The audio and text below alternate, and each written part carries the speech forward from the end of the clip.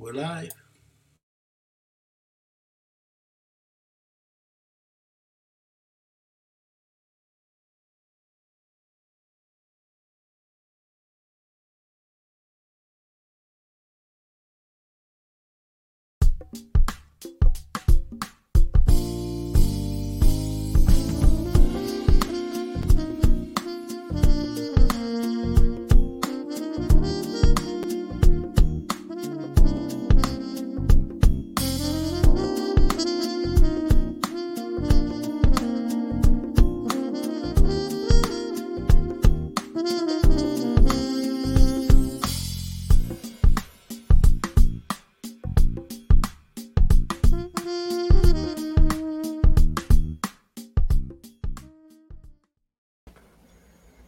Greetings. Welcome to the Elm City Lit Fest podcast. I'm Ife Michelle Gardine. This is Shaw McAllister. Elm City Lit Fest is a celebration of literature and literary artists of the African diaspora. Our podcast is bi-weekly on Sundays. Welcome, and we're happy to have you here as we celebrate Women's History Month. We celebrate the voices of the African diaspora all the time, and we're extra proud to celebrate women. We are women. Our team is also includes Emily Mayo. Emily's behind the scenes always, in handling our social media. And here we have Shah. And this evening we have women voices in theater, some really fabulous up and coming, I want to say they arrived, playwrights. We have A.K. Payne, and we will have Abigail Onyekwale. Welcome, Kevin. Yeah. Hi, everybody. I'm so glad to be here. Thank you for joining us this evening. So I will introduce AK. AK Payne is a playwright, artist, theorist, and theater maker whose people are rooted in Pittsburgh, Pennsylvania. Her plays love on and engage the interdependencies of Black past, present, and futures, and seek to find reminder language that might move us toward our collective liberations. She holds a BA in English and African American Studies from Yale College and is currently pursuing an MFA in the playwriting from Yale School of Drama. Did y'all feel the electricity come off that? Oh my goodness. Our second guest who will be coming on, will be joining us shortly, will be Abigail Onyekwale. And Abigail is a second-year MFA acting student at the Yale School of Drama. An undergrad at the University of Texas at Austin, she was one of the most accomplished performers in the history of forensics, having won 13 collegiate national titles across 4 different interpretation categories over her 4-year career. She has been a sacrificial poet for many events, including the Texas Grand Slam, Slam Mania, hosted by Right About Now. And both these women are students at the Yale Graduate School of Drama. And we're just excited to have them here and to talk about their work. Oh my goodness. Okay. And because they are Black women with strong voices, and it's really important for our voices to be heard, especially in theater today.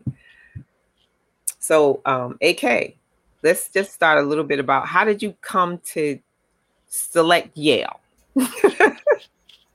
Yeah, that's a good question. So I grew up in Pittsburgh, Pennsylvania, and I lived there my entire life.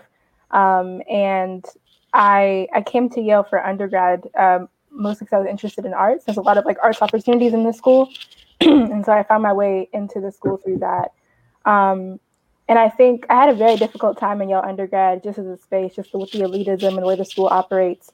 And grad school has been a lot different than that, just being able to focus on art and being able to just like collaborate with people and create work.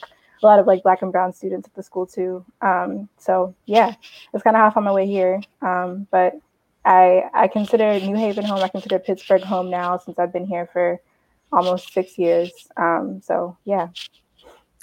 And Pittsburgh is the hometown also of one of my favorite playwrights, August Wilson. Mm-hmm. So who had his whole series here back in the, was it 90s, 80s, Yeah.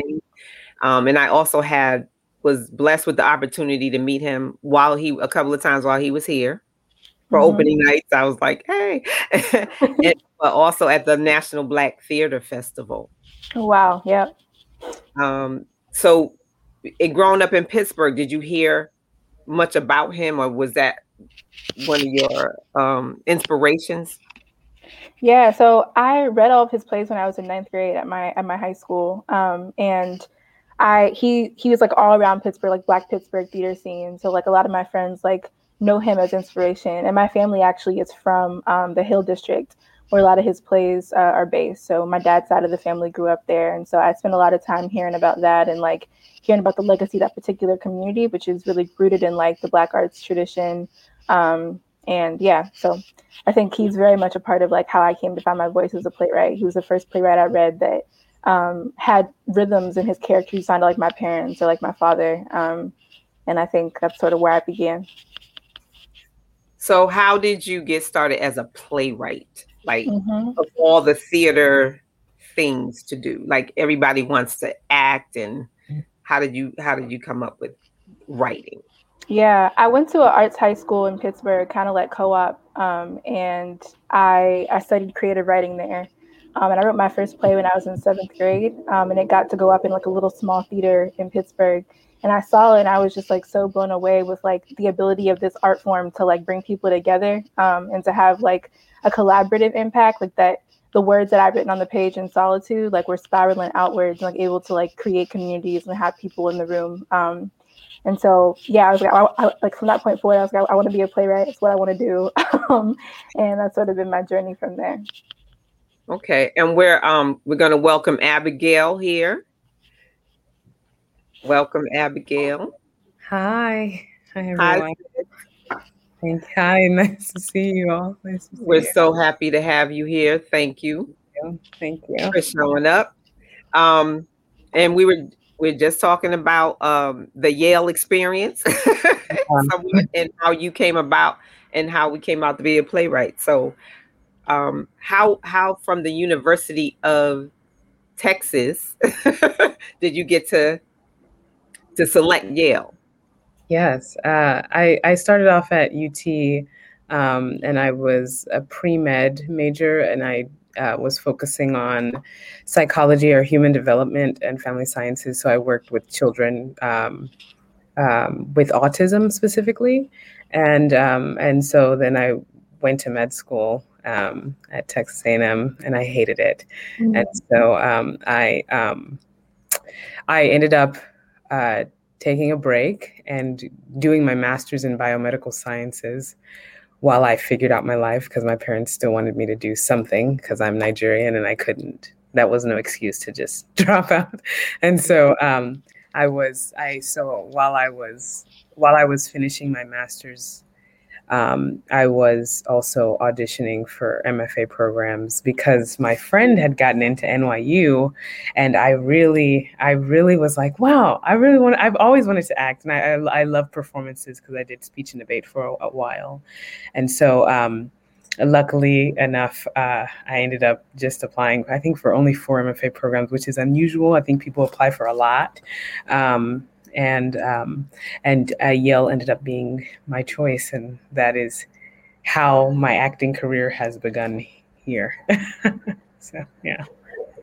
So you're acting, you're an actor, but you, in addition, you also playwriting. So how did you do? I actually, AK is like my advisor, low-key, on like some of my work, because I actually just started writing. I've been a slam poet for many years now, but And so I wrote poetry a lot, but those were maybe 500 words max. Writing a play is a completely different experience. And I actually discovered my playwriting here at Yale.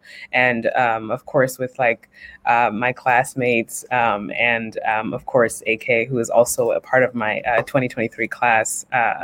It's been awesome that we've been collaborating in different ways, because I think we both have like stepped into like different, like AK has acted, I have, you know, written, and so it's really fun that here at Yale you can do anything. Yeah, we got to work on a process last semester actually on a play together, and it was really incredible. Just like being in the room, bouncing ideas off each other, like building something in community. Yeah. So yeah, Really fun. The level of sisterhood that is here as we celebrate Women's History Month. Can you tell us about, since you just briefly spoke about it, can you talk about how it feels to write with someone in your class? I don't know if you two see each other as sisters, but the energy I'm seeing here is, this is one of your good homegirls. Yeah. Okay. And if she's your advisor on playwriting, this is your best. We're not cussing today, but this is your best girl. So, can you talk a little bit about that dynamic as being female writers, and in the space where you're writing? You both said undergrad was something. Everyone's eyebrows went up, and we didn't have to say too much about that. So having, you know, each other and being in the space, but also creating in that space, how is that? What do you, not what's your duty in that, but how do you carry that every day? Yeah, I think it's so important and critical to like lift up other Black women and like Black femmes as I'm creating work, and just making space as I'm writing plays, and also as I'm imagining. I've been thinking a lot about like plays as blueprints and plays as like the ground upon which we create communities and stuff. And so, yeah, like, I don't know, I think all the time about how I'm inviting people into the spaces that I'm creating on the page. And Abigail's one of those people, like time and time again, thinking about as I'm creating and as I'm writing, how can I create a part that might do, like, that she might be able to bring to life, and that would be worthy of her talent, which I think has been a really cool process. Yeah, I agree. I also like AK is one of my favorite playwrights, to be honest with you, because I think the first time I read her writing, I was like, like it's just brilliant, unlike any other writer I've ever known. And I think honestly, AK was a big reason that inspired me to write like more as a playwright. I didn't know I was capable of it until I was like, oh, like Black women can write like this, like we can do this. Like I didn't know. I thought there was like a formula for some reason. And I think AK's writing breaks this kind of like formula. And so it made me feel more free in writing how I felt like writing, and especially acting is new for me. And on top of that, writing is new for me. So it was like, but there's a safe space in writing that I didn't know. I didn't know was comfortable until like we started diving in, and we've done so much work together already in the like 2 years that we've been here, and it's been incredible. Yeah. Okay, talking about work, y'all. Yes. In between bitches, okay? Yeah. Let's talk about that damn play, because we just grown ass people. Girl. Thank you. And AK, we're gonna get to your piece, Amani, too. Yeah. But In Between Bitches is about so many levels of how women of every age, Black women, of every age, or even women of other white women, because hell, there's some white girls going through what do you call it, bulimia and all that kind of stuff. Yeah. Right. And it's always been said that, you know, Black and Latino women own their curves or whatever, but So let's talk a little bit about well, of course I see what the inspiration is, but talk about how that came about. Yeah, I think it actually came about through therapy and through a sisterhood that I didn't know was here, but needed to be kind of like carved in, because I do think coming into this like industry of performance and acting, a lot of your appearance is like a big deal. And on top of that, being a Black woman, I remember like when I was applying for Yale and I finally knew what Yale was, I was looking through actors and looking through people that went here. And a lot of them didn't look like me, didn't have my body type. And so it was very intimidating. And I think I got into my head a lot. And so I needed to go to therapy for body dysmorphia because and then the pandemic happened and I was looking at myself too much. It was just there was a lot of things happening internally. And then I would have conversations with other women and other Black femmes, and I would be noticing that all of us were sitting here kind of being like, yeah, me too, no matter what shape or size you were. Like somebody that I thought would like have the ideal body that I was like struggling to get is like struggling themselves to get somebody else's body. So we're all like throwing things at each other. And in actuality, I've just always felt in between. I've always felt like this like person of like I don't want to be this like super thin woman, but I also don't feel like I'm that Black woman that has the like own your curves kind of look. And so the show came about through just like my conversations with girlfriends and situations that I've just had, especially during this pandemic. It was quite fun to make it a comedy and not something that seeped in, even though at some point it did get to a point where we talked about what was real, because it's very real for a lot of us in many different ways. Yeah. And when I say all ages, I'm sorry. Go ahead, Kate. Yeah. Sorry, I just wanted to say, like, the play went on at the Cabaret a couple weekends ago, or was that last weekend? It was, but it was incredible, and like I just was so blown away by it, and just felt so seen by it, and I just appreciate that, Abigail, like you making space for this story and for Black women to talk about like body image things. So yeah. When it showed at the Cabaret, what was the response you got from it? How did people react? I think it was actually really, it was nice to hear what Black women had to say about it. Because like Black women were like, yo, like, like you too? Like, yeah, like I thought, and I think there was a good question that they asked about, like, it's different to see women in this light, Black women specifically in this light, because we are told to be strong. We are told to like carry this like super cape. We are told to, and I was like, and I remember being like, I'm just tired of being strong. I just really exhausted, and I really wanted to just like not be strong in this and be like, I need help. I need some kind of spiritual healing, some kind of mental healing. Like I needed that help. And so that's the biggest thing that I'm happy that people responded in a way that was like same. And it sounds like it was a help for everyone who was there. Miss Ife related to it. I had a chance to look through it. And as Nina Simone said, art should reflect the times. Because what you get visually on stage or what you read, and as you said before, writing gives you a different space that necessarily acting doesn't, because you have to sit with the words. Once you read something that's been written, it's like you're visualizing it on your own. Yeah. Books and writing can take you somewhere that you'll never necessarily can be portrayed on screen or even with the best film equipment. Yeah. So I think the gift that you both have, and you have a very iron dynamic, which is needed and which is phenomenal, because in a lot of collective spaces is where you can bounce ideas off one another, just energy. Yeah. Which I think the pandemic has kind of taken from us in a bit, but I've been in some spaces where you can still get that energy. But if you can't fake it if it's real. Yeah, that's true. And AK, your piece, Amani, about the different levels of relationships we have with our men. Let me just put that out there. Like, daddies, boyfriend, little boys that have crushes on a girl. Where?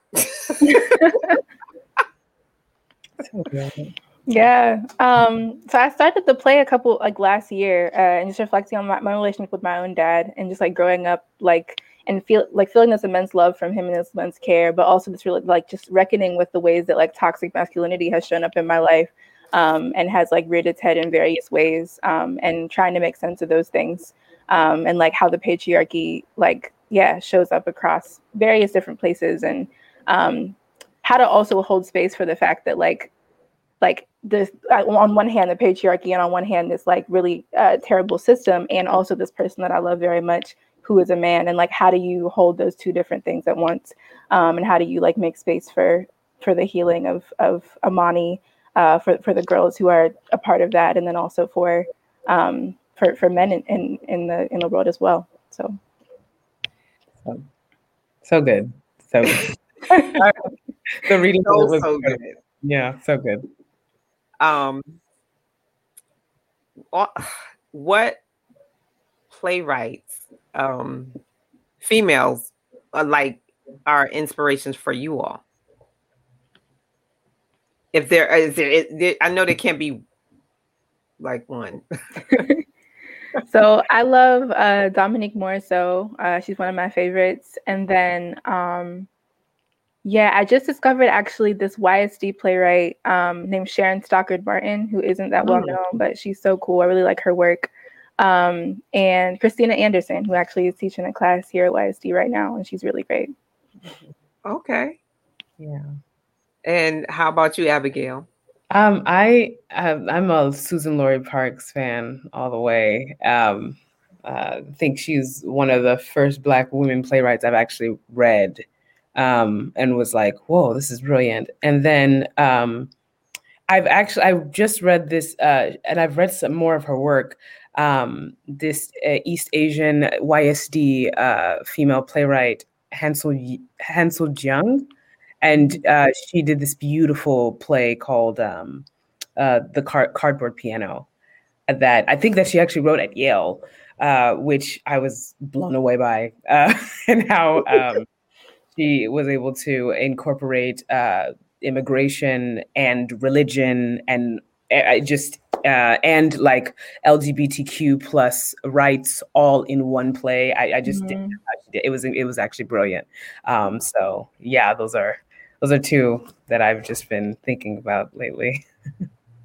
Also mentioning Tori Sampson, she's a YSD grad as well, who is like incredible. She has this play, If Pretty Hurts, Ugly Must Be a MF, but it's really good. Yeah. Mm-hmm. Okay. See, these are people we have to check out. Like Yale will have folks there, and you never know what's going on or the work that's getting out or what's being created. And it's like you have to just kind of be like, where are the people? I know you have people there that you have their talents, but you're keeping them in a box. Me and Miss Ife were talking about this the other day. A lot of organizations and a lot of institutions will have these phenomenal people, these gems, and it's like you don't know where they are, but they're not being appreciated where they are, but they're sure enough not letting anyone else know that they're there.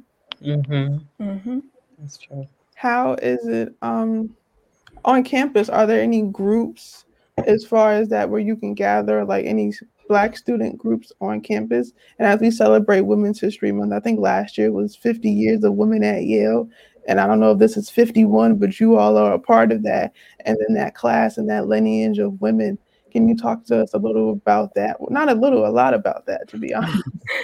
Yeah, we have a group at YSC called Folks that I'm on leadership on, that is like the Black Theater Ensemble. And right now, actually, we're planning an event to honor the Black women playwrights of YSD throughout history. So it'll be like March 25th that we're organizing at the moment. So that space, it was founded by Angela Bassett when she was here in the 80s. And this space is just like, we've been trying to organize events, trying to hold space for students, trying to just like be both a place of solidarity for like Black students on campus, but also think about how we can connect to folks who are outside of Yale, and like bridge those divides that Yale has created. Oh, let's talk about that, okay? Being a native New Havener, shot from Newark. Just got here a few years ago, but because when Angela Bassett was here, like and Rock and Angela's now husband as well, and David Allen Greer. Like, I remember those folks, but like they did stuff like get their hair did on Dixell Avenue and hang out at Elks Club.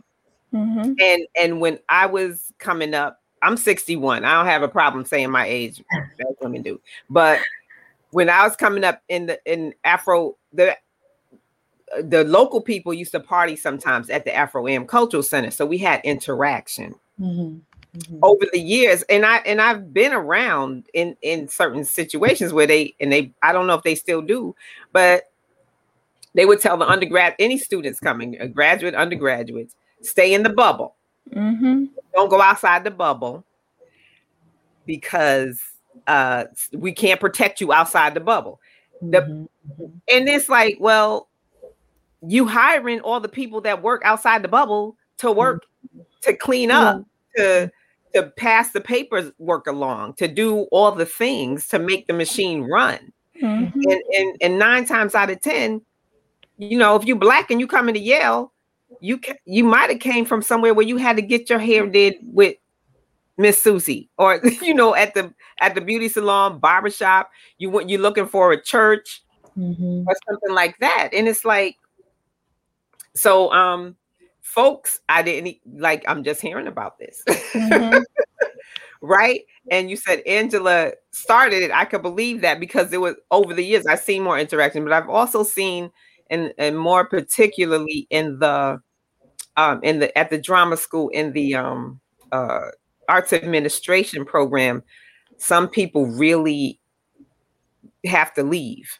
And without, I don't know if it'll get you in trouble or whatever. I mean, I know they got Terrell McRaney now, so they trying to color their pages. Well, what's it like for you all? What, and AK, you can speak to this because you did undergrad as well. What's your life experience like with that town and gown relationship? Yeah, I mean, I think, as I was mentioning before, undergrad was just such a difficult and different experience for me because of the fact that, like, the school, as you mentioned, as you spoke about, like, the school very intentionally tries to keep this divide in place, and they try to separate even Black students who are from, like, I'm from a low income background, I'm from Pittsburgh, and like there's this so like this constant like feeling in between, or feeling like I'm separated from my community and from my people, that the school tries to put in place. And so I think like that was very present for me all through undergrad, and like the elitism and like the separation. And I think grad school has been better solely because it's Terrell Alvin McRaney. And he has like very intentionally crafted our program. Like, we have all POC now, like the entire program. There's 9 of us.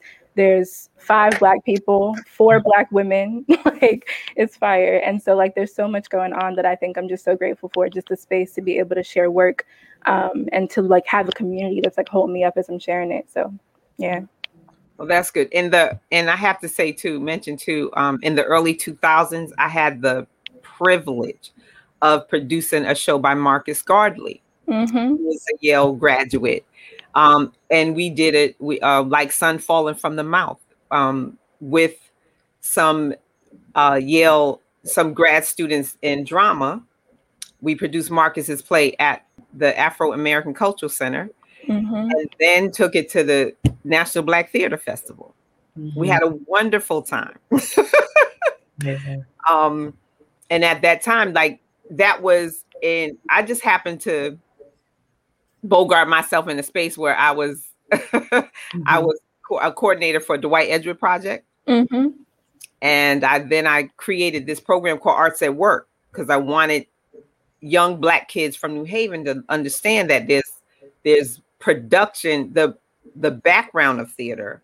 You get work. Like, you building sets, you helping with costuming and lights and sound, props. All those little things go into teaching that into work. They're viable work, sometimes more than the actors get. Yeah. I think it's important that, because what we're discussing here, this portion, that there's an intentional bubble created. And we've spoken about this, but I think what also needs to be spoken at this point in time is that those of us who are here would like for you to come out of the bubble. We know that that's been placed, but we've been waiting. And I think you all have been waiting for us too. Because I think if folks get together and start talking, there's more nonprofits in New Haven than trees. Okay. There are things going on, there are things happening. So knowing that we've been intentionally separate, I think it's time for us to intentionally get together. Because what you ladies are writing, what Terrell is doing, Terrell had the Gray Star show. That was a whole thing that I think about often.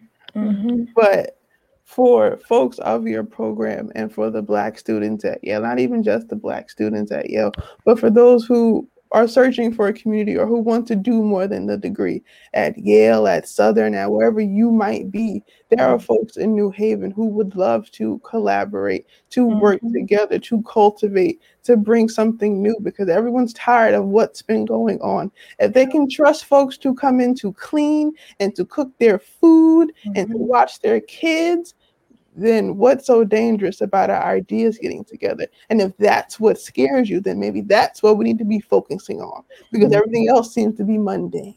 And we want to thank our sister Emily Mayo for being placed at the drama school and making some connections. And also, and who's on our team for LitFest, and very valuable in just bringing you all together. And one of the things I'd like to ask you as well is talk about is what I don't think the larger machine of the university understands as they segregate themselves, the students from New Haven, is that a lot of times as Black students coming here, you get energy from being in your community. Yes, that's a fact. You can't just survive with all of them all the time. Mess around, you gotta get activated. They don't want you to get activated. Right. All you gotta do is get your hair done once, or go to the corner store once. Truly. Yeah. I found so much joy in undergrad going to Miss K's, just to get away from Yale's campus. So yeah, absolutely. I mean, speak to us some of the places that you may have ventured out of in New Haven and had a good experience with. Yeah. Like Miss K's. Yeah, definitely Miss K's. I'm a Delta, so I think being involved in New Haven alumni chapter has definitely been a big part of my journey here. Also just art scenes, there's been jam sessions over at the State House that have been really great. So yeah, things. Yeah, and I love to get my hair braided on Dixwell. It's just the way it is, I think. And I meet a lot of other women who are from Africa, but from different parts. So we all have conversations on some people are from the Ivory Coast, some people are from Ghana. So it's great having conversations with women that are from my continent. And then I also, Sanders Next Generation is always a different experience for me. I absolutely love going there, and I love. I also worked with Odell on her play this past summer, and it was actually when we worked on the production outside, me and my classmate Malachi Beasley, it was actually, I was Reverend Odell was I was this is on a lot had changed, a lot had happened. And it was actually so beautiful to be a part of that community, and things are in the works, and we're working on some new stuff. But I've interruptions. Yes, was by far a great experience to have that summer. Yeah, we're currently working on the part 2 of that actually, and I'm sure Odell will announce it soon. But Abigail is going to be a part of that. So yeah. So excited. See that town and gown connection. They can't help with the writing, so it's about to be. We're excited. And that powerful sisterhood, because these stories need to be told, and we got to give a shout out to Baobab Tree Studios and Rev Kev, because he did tape it and put it out there. And your sorority sister Odell as well. Mm-hmm. Wow. So what do you all have on the horizon beyond Yale? Of course, things will probably open up. Who knows? Kind of sort of some kind of hybrid of our world. Yeah. So what you got planned, Abigail, and then AK? Currently right now I'm working on school, but I definitely I just got into Lena Waite's mentorship program, Hillman grad, and I'm so grateful to Lena and the community because it's really opened my eyes to a lot of things that I'm not aware of in the industry, and to do screen acting with some of the best mentors I've ever worked with. So right now I'm working on that. A lot of this quarantine and this time is for me to focus on writing, because I'm writing this play that's like a spin-off of Rose, the character of Rose from August Wilson's Fences, which AK has been helping me with, and we're still working on it. But that we're working on that, and I'm also just a lot of it is writing and me just learning the work because I am so new to all of this. So I would love to just have a lot of tools in my back pocket that I can pull out at any point in time. So it's been quite exciting. How about you, AK? So I'm trying to focus on school at the moment and just get some more plays in the world, just get some writing done. And I started a theater collective with some friends from Pittsburgh that Abigail's actually a part of too, that we're building. And it's sort of like this hybrid model thing that I'm intentionally hoping is something that can move and be fluid and be embracing the fact that Black people, like our histories are tied with migration and with movement. So yeah, that's something that we're building right now. And yeah, I'm hoping in the future, I'm trying to think about because I want to be both a playwright and also a professor. So thinking about that too, and how those things can tie together for me. I'm trying really hard not to scream, just scream out loud. When we talk about it being up and it's stuck there, it's up and it's stuck there. Throughout this whole, okay, Abigail, let's start from the beginning. Sis said Lena. I don't know if folks are catching that. Right. Okay, who Lena is. We're talking the shy Lena, okay? Yeah. We are talking Queen and Slim, okay?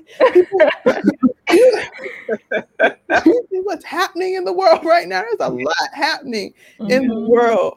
Under the importance of what you just said, okay, of folks understanding that there's history as people move, as Black people migrate and move. A lot of folks are in Connecticut, and a lot of these northern states are from the South. Mm-hmm. We're talking South Carolina in the back. Yep. We're talking Alabama in the back. And that history of being from there to here and what that looks like and what that means, and that the connection over the history and how folks have migrated and what that has done to the towns they've been in. Miss Ife is a part of a major clan here in New Haven. Her history and her lineage is so rich, but all of her siblings and her descendants of her ancestors, it's to see that and visualize it and to see how that plays out in the community every day. You could run into a Huckabee anywhere. Okay. Mm-hmm. And just, okay, I do have a question, but I could just burst right now, truly just burst. AK, I wanted to ask you, in your bio, you have, her plays love on and engage the interdependencies of Black past, presents, and futures, and to seek to remember language that might move us towards our collective liberations. Now, can we first talk about the importance of what you are describing as far as time of past, presents, and futures? Mm-hmm. Absolutely. I mean, I think that's something that I'm constantly thinking about is how are we in conversation with those who came before us, and how are we laying ground for those who are going to come after us in my plays, and also just in how I'm trying to exist in the world. And so, yeah, that's that. Yeah. And I think holding space in the plays that I'm working on to expose that as a way for survival, and as a way for finding means for survival as Black folks in diaspora. Mm-hmm. And then where you have to give folks remember language and find reminders of our own collective liberations. Can you talk a little about collective liberations? I think folks need to get a little bit more deeper and understand that this isn't just a black white thing. It isn't a black male thing. It isn't a black gay woman thing. It's all connected. There's a class aspect to all of this, an economic aspect to all of this, and understanding the importance of how that interconnects. You can't really unlock it all until you've connected it all. Absolutely. Yeah. I definitely, I mean, I think you said it. Like, I think it's very much like if I'm not free, like, or if I'm not free, like nobody else is going to be free. So how do we like get free together? What are the things that we can do to make sure that we're all getting free, which is collective liberation. And then also the plural in that, like saying collective liberations, that there's many different ways that freedom shows up. And there's not one single way that like, yeah, Black freedom exists. And so how can we strive for that? The multiplicity of it too. Yeah, and finding language too, because so much, like I so appreciate the space that y'all have created with LitFest to talk about language and literature, because I think so much has been done like to co-opt our tongues and to English has been used to like, yeah, to take away so much of our power. And so how do we reclaim and refine how to use language and how to speak truth to power? When you all are writing, how do you choose your words? Does it just naturally flow, or have you ever gone back and rewritten something and chosen a better word? Or do you use it based on the audience, or what leads you to end up with the words you have on the paper? Yeah, I think when I'm writing, I specifically focus on what my tongue wants to say. A lot of it is if it feels right in my mouth, then it's meant for my people. I like, a lot of people are like, well, what does that mean? Is that specific? And it's like, are you talking about specific where you're from and everything? I was like, it doesn't matter. We are all like centered as we're one Black, we're one whole. And so, my tongue has speak a different language, but it does not mean that we don't have the same rhythm. We don't have the same wavelength. And a lot of it has been like, even driving into like, because a lot of it for me has been like, I've tried to dive into a lot of, people have been like, oh, so you have to separate the two. Your Blackness, your Nigerianness, you have to separate the two. And I was like, I can't. Like, literally, I can't. And like, even Black folks here and that I've talked to, like American Black folks, have always been like, I will never. I feel there's like a centering in Africa or in Nigeria somewhere that is where my foundation, my roots is. And I was like, because it is. And if you feel like your tongue is speaking that way, if you feel like a part of you is moving in that way, then it's your ancestors, it's you, it's your spiritual being coming alive. And so I think I just let my tongue flow the way my tongue flows, because it connects all different parts of the world, and comes alive in so many different ways. Yeah. Yeah, and I mean, I'm seconding that. I think one of the biggest lessons that I learned from Terrell in this program is like this idea of like listening to your play. Like the play will tell you what it wants to be, and spending that time with it, and the characters will tell you like sort of what the story is and how they speak. And I think a big thing that I focus on too when I'm writing and thinking about words and language is rhythm. My mom is a music teacher back home, and so I think a lot about like how music and how sound comes across. And I spend a lot of time when I'm writing just like humming it to myself, like how the words sound on the page, and like thinking about how they string together and because I think the music's such a core of how Black people have survived and existed throughout time, and that being a core of like how I'm thinking about the rhythms of my plays and the lyricism.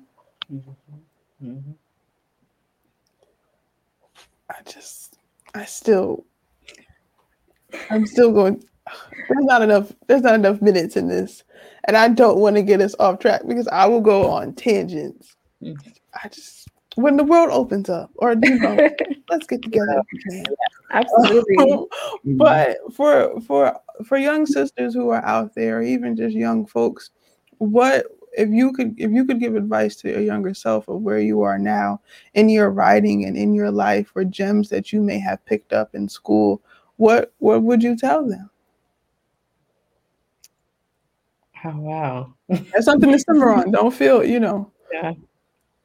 I mean, I feel like I think I'm always feeling like I'm everything I discover is completely new and I become a young writer again.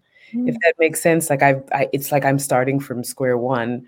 And so I feel like as long as you just start, you are you are bringing something alive as long as you just start writing, which is also like scary because you're like, well, how do I put things up? And it's like it'll all come alive. You just have to write it. You just have to put it on stage or on the page, because I mean, if we don't write our stories, they will die off.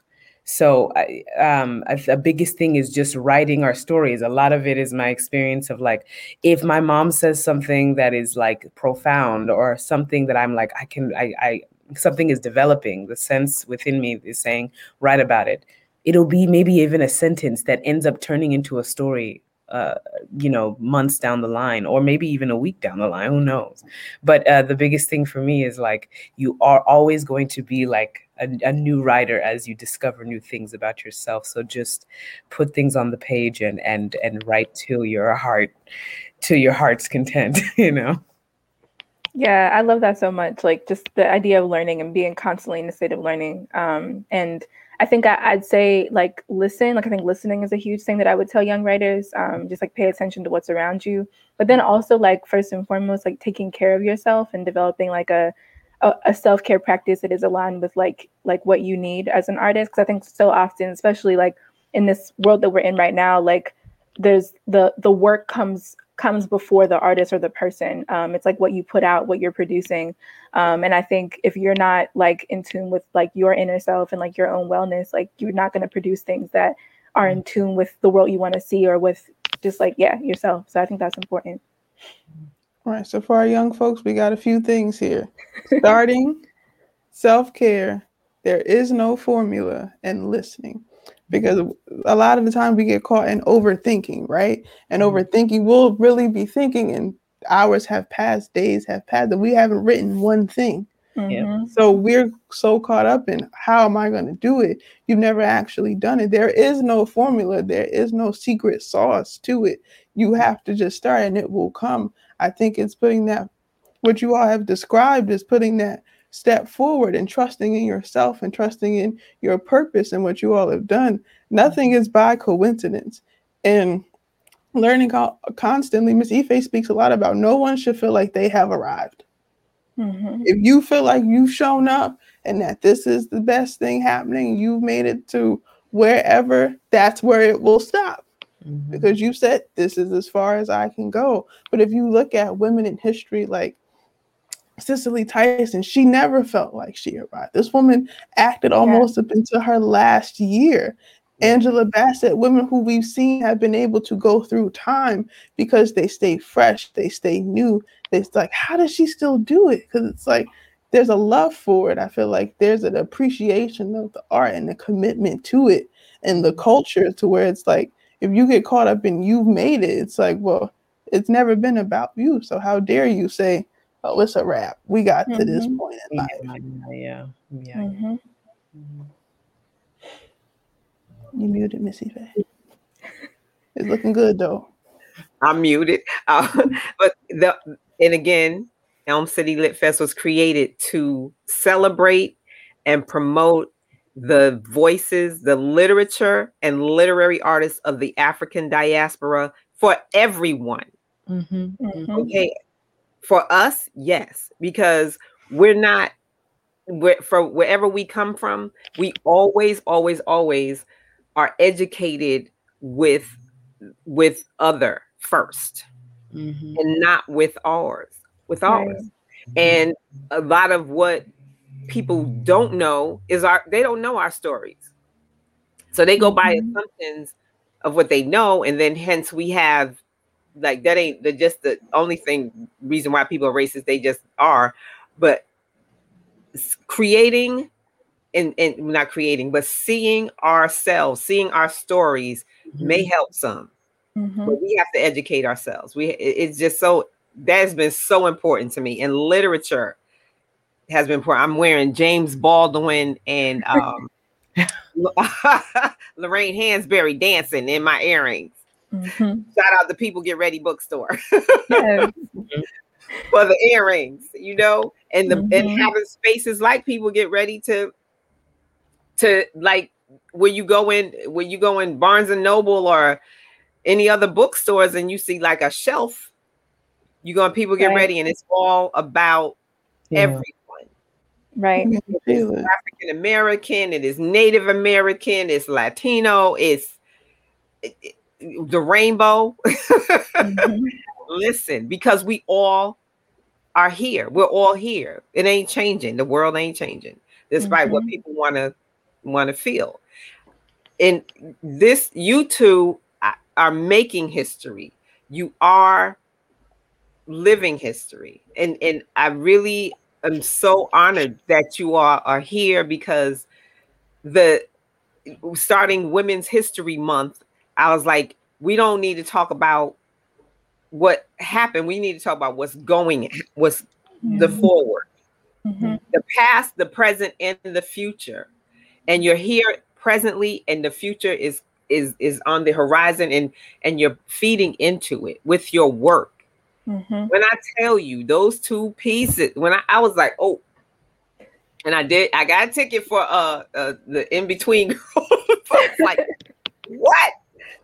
When I saw the graphic, I was like, oh, I know that piece speaks to every. I hope they can show it again because now I'm talking about it. We got a whole bunch of people on Facebook watching this. So, but it doesn't matter your age. Women are going body image mess all the time. You know, and I mean, look, we got Lizzo embracing herself, and people still trying to hate. Mhm. You know, but then we got like everybody done got saying they got COVID-10 because they had to stay in the house, so all they did was eat snacks. But Oreo cookies talking to you, girl. Okay. It's a fact. Oh my God. Mhm. And AK, your piece up in just the father-daughter relationship and the relationship of Amani with men, just at every age. Child.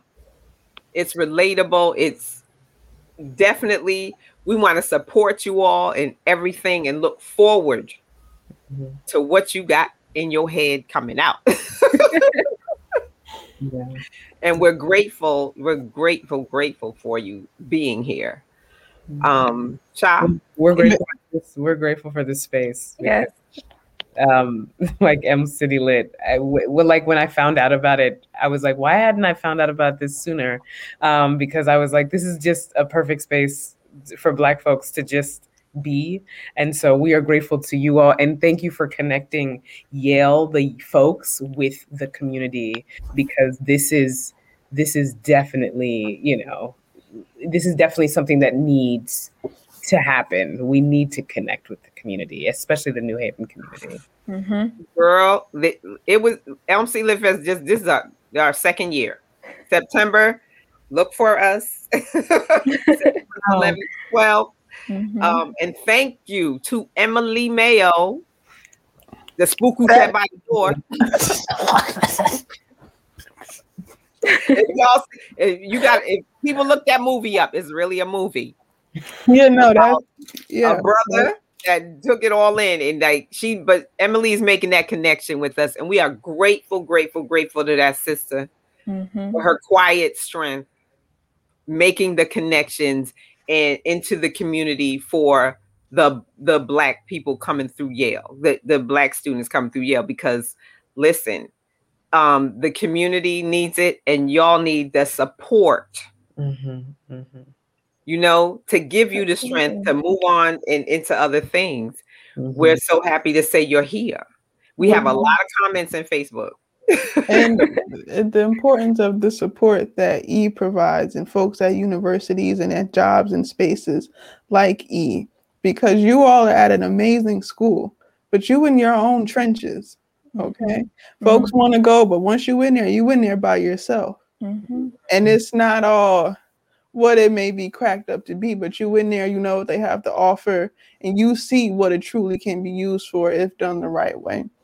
Mhm. So as we give our flowers and sisters like Miss Ife our flowers, you sisters deserve your flowers, because there's a group of young sisters who will come after you, who will get to walk in your steps because you all took the baton. A lot of folks right now talk about Black Lives Matter statements and book lists, but it's footwork, it's application, it's the things you're putting in your writing, it's you coming and having conversations like this. And Lit Fest is still new. Our second one will be in September. So it's up from here and it's forward from here, because I feel like the world, and especially New Haven's, at a time where folks are tired of being sick and tired, and no one has time to keep playing the game. I feel like folks of our generation aren't no more. I don't want it. If it's blood money, you can keep it. We're going to figure it out. Our people have been selling CDs out the trunk and have gone and done millions. Okay. It's a wrap for that. And with the art that's coming out right now, before this, I was watching the Billie Holiday movie, and that, if you have some time, check that out, as well as other things that are happening, but also check out what's going. I don't know if folks can go to the cabaret. Miss Ife, you got tickets to that, but it was virtual, and it was like click on, pay your $10, and it's virtual like everything now. But aside from, well, when things open up, it's a great space to hear the voices. Right. But we have to follow these sisters and find out what they doing. And if it comes out, when it comes out. And also we got shout out to Odell is on, she's listening to us. Hey, Odell, we mentioned you earlier. I hope you heard it. And Dolores and Lauren from People Get Ready. Yay. Emily just put YaleCabaret.org in there. So yeah, go now. Wild Stuff is $10, because folks know once it open back up, baby, it's gonna be $60. So while you home and you ain't got nothing else, click on it. You got 10 for your tank. Give 10 towards these sisters or folks who are doing stuff and producing stuff. There are events going on all around. Y'all know we love Juanita up in New London. That sister has an amazing things going. Go support her. Folks are doing so many things. You can't say I couldn't make it. I was too busy. Baby, you can't go nowhere. It's a wrap. It's locked up. Listen, Wi-Fi is working. And the cabaret is a gem. Like when it is open, you could go down there and have you a glass of wine. It's a good time. It is. And you could be right up on the theater. Yeah. Like New Haven people don't know, because they don't be this right by the Afro Am Center on Park Street. People be walking by it. A sister been going for a minute because I invade those spaces. I ain't scared. But we have to wind up. But we again thank you for setting off our Women's History Month. You historical women of theater. Getting your voices out there. I want to tell everybody to thank you for watching. And next week, we start our book club. Oh, yes. Girl, Woman, Other. I love that book. Bernadine Evaristo. So our book club is not live, though. It's going to be a Zoom link. You send an email to elmcitylitfest@gmail.com. I'll send you the Zoom link. And next Sunday at 7 p.m., we're going to be talking about the stories in this book, because it's some stories in this book about sisters. It's global. They're in Britain. But the struggle in like you mentioned earlier, Abigail, like whether it's Nigeria, whether it's England, whether it's Pittsburgh, whether it's New Haven, the sister's story is still our voices. It's still the same. It's the same struggle. How we do it is global. So, and we have to share each other's voices. So I hope everybody can email us. I hope we get a bunch of emails from this. Follow these sisters. Are you all on social media? I got a webpage. What you got? Oh, we got to do Yale, because you in school, because you ain't got time for all of this. I have a webpage, just akpain.com, but I'm on social media here and there. Yeah, same. Okay. I'm on social media here and there. I do not have a webpage yet, though. We got to look for Abigail Onwunale. Did I say your name right? Onwunale. Onwunale. Yeah. And AK Payne. Look for their work. support Black theater people. Yes. Because before Morgan Freeman, Denzel, and Angela Bassett, everybody was on film. They was in theater. Yes. And theater is really how you can feel something. Okay. Mm-hmm.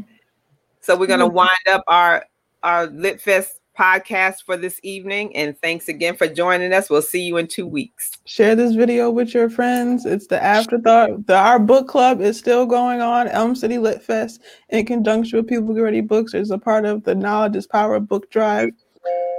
Support the books. These books are going to Comores Cultural Corner up in Hartford for their youth. They will support Manchester Head Start as well.